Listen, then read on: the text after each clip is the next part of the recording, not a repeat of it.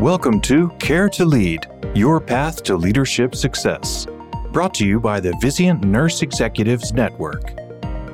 Hello, everyone. I'm Dr. Nicole Grubling, Associate Vice President of Member Connections at Vizient. I am excited to welcome Ina Williams, Senior Vice President and Chief Nursing Officer at Yale New Haven Hospital. Ina is one of the most engaging nurse executives I know, and I couldn't be happier to have her help us kick off our first Care to Lead podcast. Welcome, Ina. Thank you, Nicole. I am so honored to be here with you this morning. We are happy to have you, Ina, and you can call me Nikki. That's great. Okay, that works for me.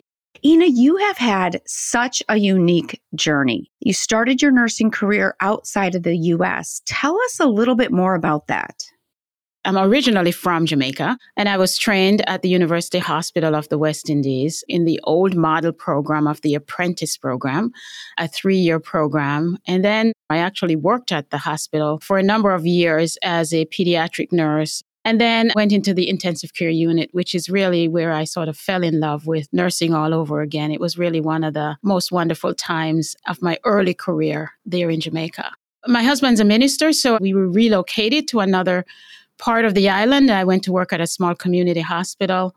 I was hired sort of like the SWAT nurse. I became the do anything that was available that needed my expertise, which was another really wonderful experience. But as a result of that, I ended up being asked to take on a role in the operating room. And that's where I started my real journey of perioperative nursing. That's so interesting, Ina. That SWAT nurse position really had to grow you as a professional, increasing your flexibility in the role. Absolutely. Because of my skill set, I became almost like the resident physician. I want to use that in its best terms. But we didn't have doctors on site. The nurses, their practice was really expanded. And so I was the one who would manage a critically ill patient that needed to be transferred, or I would be the one to accompany that patient in the ambulance, or I would be the one to get on a helicopter and take the patient to the city hospital, or I would be the one that would open up an OR. I think that's probably where my relationship with physicians served me well when I went to operating rooms, because in operating rooms, those relationships are so very important. They're critical, and that's such an intense environment. It's so fascinating that you had such expanded practice in that role, so much autonomy and independence. How was that transition for you then coming to the United States? Because it looks a lot different here. Very, very different. You know, when I originally relocated to the United States, I did not intend to stay here. I came for a 2-year trip. Wow. My husband was a student in seminary and our kids were very young. But we fell in love with the United States. There were wonderful opportunities here and my husband had an opportunity to stay. And so I then had to really find a real job. Yeah. And I went to work at Bronx Lebanon Hospital as an operating room nurse. And I think my experience as an operating room nurse in Jamaica was really what afforded me the opportunity to get into an operating room here in the United States. Sometimes life has a way of setting you up for the kinds of successes that you are not quite sure that you would have somewhere down the road. Of course, the practices were different. You know, the autonomy was very, very different. And I think that was probably the thing I struggled with the most, was knowing where my place was and what your role as a nurse was. Other than practice barriers, did you have other barriers as you were looking for new roles? You know, growing up in Jamaica, we were all considered one and the same. And this idea of that the color of your skin could actually be a barrier to accessing whatever it is that you want to access was just shocking to me. And so that was a real learning curve. My first experience with barriers and racism was when I lived in Cleveland, Tennessee. And walking into a store, and the woman at the counter would somehow always be on the side of the store that I was on. I eventually went home and asked my husband about it, and he says, well, you're on the white side of town. And I said, what are you talking about? And he says, that's why she thinks you're probably coming to steal her stuff. And I thought, okay, interesting. The barriers professionally became more acute when I tried to come back to work in Connecticut. And I was now working at a level 1 trauma center. My kids were small. I thought, let me work somewhere closer to home. And so I applied at a number of hospitals, and I couldn't even get past the recruiters. And what I heard from them was, we don't think you would be a good fit here. I didn't understand what that was, because I clearly had the depth of experience, and in fact had more experience than they were even performing at their hospital. I had done my homework, so I knew what kind of cases they were doing, what kind of operating rooms they had, and I had experiences that were even beyond that. So I think for the first time professionally, it started to become very obvious to me that there were these perceptions that are made about individuals that could lead to a decision about whether you can get a job or not. And that was just shocking to me. Yeah, it had to be heartbreaking. It was heartbreaking. My husband had spent a lot of time in the United States, so he was familiar with these kinds of things. And I just kept saying to him, this doesn't make any sense. Why would somebody do that? And so I just assumed that I would have to continue working at the hospital in New York. I was going to have to ride the train and spend hours on the train going back and forth. And by some luck, my husband ended up becoming a chaplain at Yale New Haven Hospital and said, maybe you should apply. And I said, oh, come on. If none of those other hospitals hired me, there is no way. There is no way Yale New Haven Hospital would hire me. Well, as you can imagine, it didn't turn out that way. No, it didn't. It absolutely didn't. And how long have you been at Yale now, Ina? So this is about my 27th year. I started as a staff nurse. And, I experienced some of those barriers here. And I have come to appreciate that this is not the organization necessarily, but that there are individuals who needed to learn and to understand that we can't make decisions about individuals just because of the way they look. There were so many times that surgeons would walk into the OR and there are only 4 roles in the operating room. The scrub tech was already dressed. The anesthesiologist was at the end of the table. I'm standing next to the patient, and they'd walk in and says, where is the nurse? Wow. And I would say, well, I'm kind of right here. There are times I've had to have a few individual conversations because I'm not a very shy person. I was just going to ask that, Ina. So you manage that one-to-one? Yeah, most of the times I've had conversations in hallways. I've even had to have conversations with colleagues. My goal has always been to do the best that I can at what I have been given and hopefully actually do it even better and advance it to the next level. You have such an engaging personality that it's hard not to want to be around you and to have you influence those around you. That's naturally who you are. I've heard this story, and I really want to make sure our listeners get to hear this story too. You told us about your experience in not even getting past HR in the hospitals you were applying to. That came full circle, didn't it? Oh, yes, it did, Nikki. One particular hospital, that I didn't get past the recruiter. A couple of years later, I was asked to speak at a nursing pinning ceremony. I told this story as I was talking about sort of overcoming barriers and not allowing disappointments to get in your way and, how you have to really sort of continue to pick yourself up and moving forward. And the CEO at the end of the session, he came over and he said, I hope this was not my hospital you're talking about, because if it is, I'm going to go terminate that recruiter right now. Well, unfortunately, it happened to have been his hospital, but that recruiter was no longer there. That's unbelievable. I mean, what are the chances? What are the chances? Yeah. He said to me, oh, I guess we missed an opportunity. That had to feel great. Yes, it did. Would you say that was a defining moment in your career, or do you have another moment that you felt like this is it? Oh, I've had a number of those. Perhaps one of the first defining moments in my career was when I worked in Jamaica, and I had an experience that happened in our operating room where I really learned the power of leadership, and that there are times when you must stand up for what is right, even at the risk of losing your job. There was a particular surgeon there who made everybody cry. And I used to say to the nurses, why are you crying? Don't cry. Don't let him make you cry. Don't give anyone that much power over you.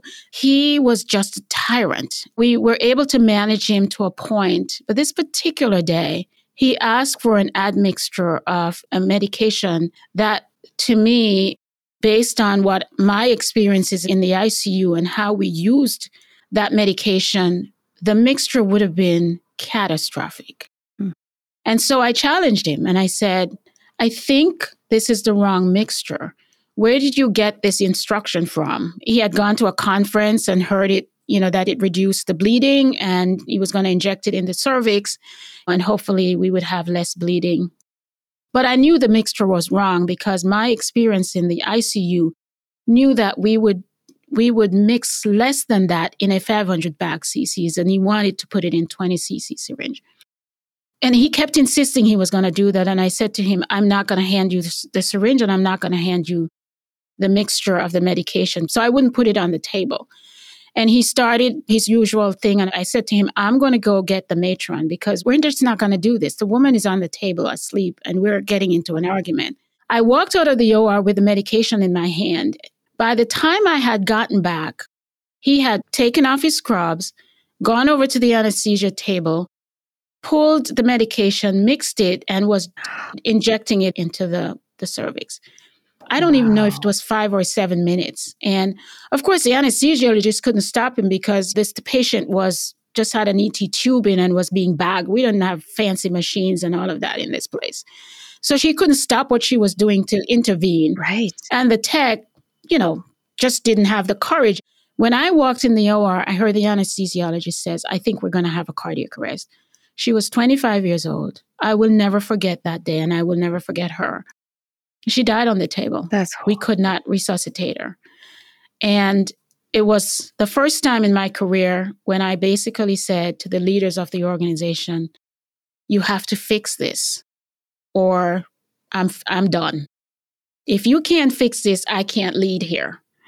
It took a while, but we finally got to a place where he apologized to the team. He had to talk to the family and eventually left the organization because he just couldn't figure out how to behave himself. And, that was probably the first time in my career I thought to myself, you can never be that afraid because people will die. You can never be that afraid as a leader because you can go get a job somewhere else, but you can't bring a life back. You can't bring a life back. So that has stayed with me throughout my career. And I've had a number of those situations where I thought it was my last day at work because I said, we can't do this anymore. That's so powerful, Ina. That is the definition of a leader. You're ready to stand up for the right thing to do, even if it has a really heavy cost. Mm-hmm. It's worth it. Yep. You have influenced so many people around you. Who would you say is your most influential mentor?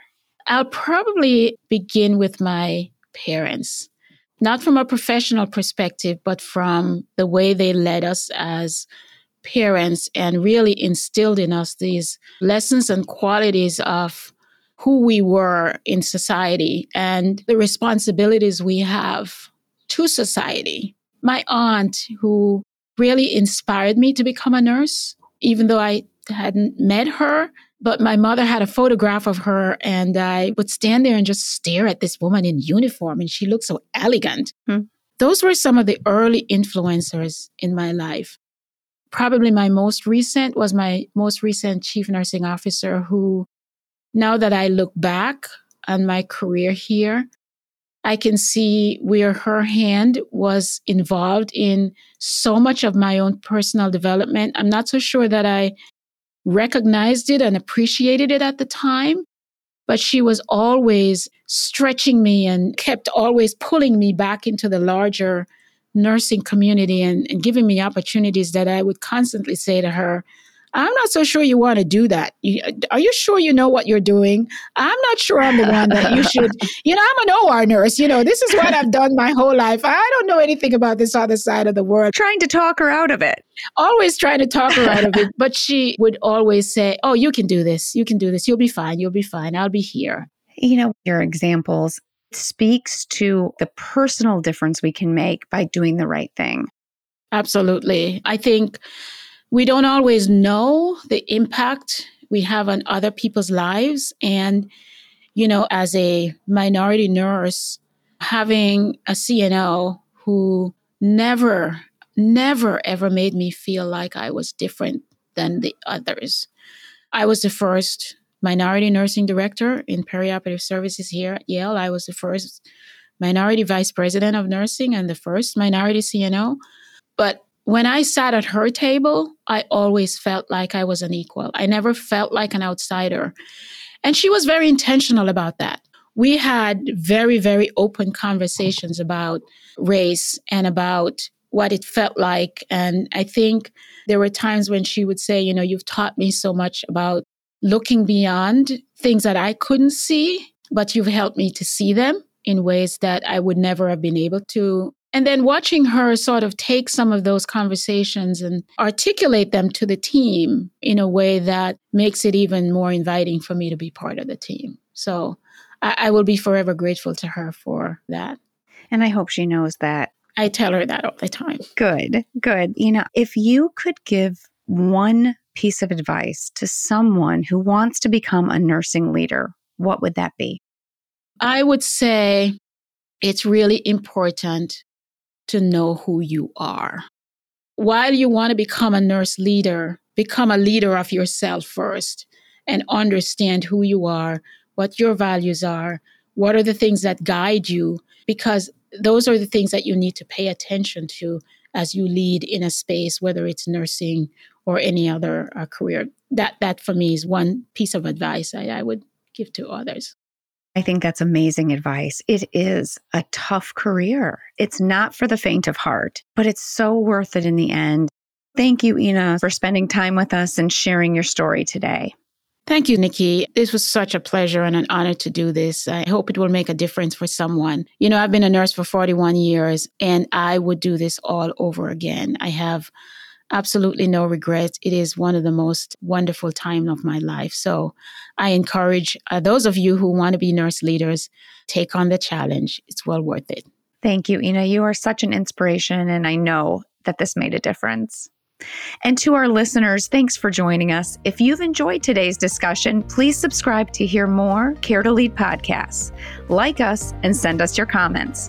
Care to Lead is your path to success and is brought to you by Vizient's Nurse Executives Network. I'm Dr. Nicole Grubling. Have a great day.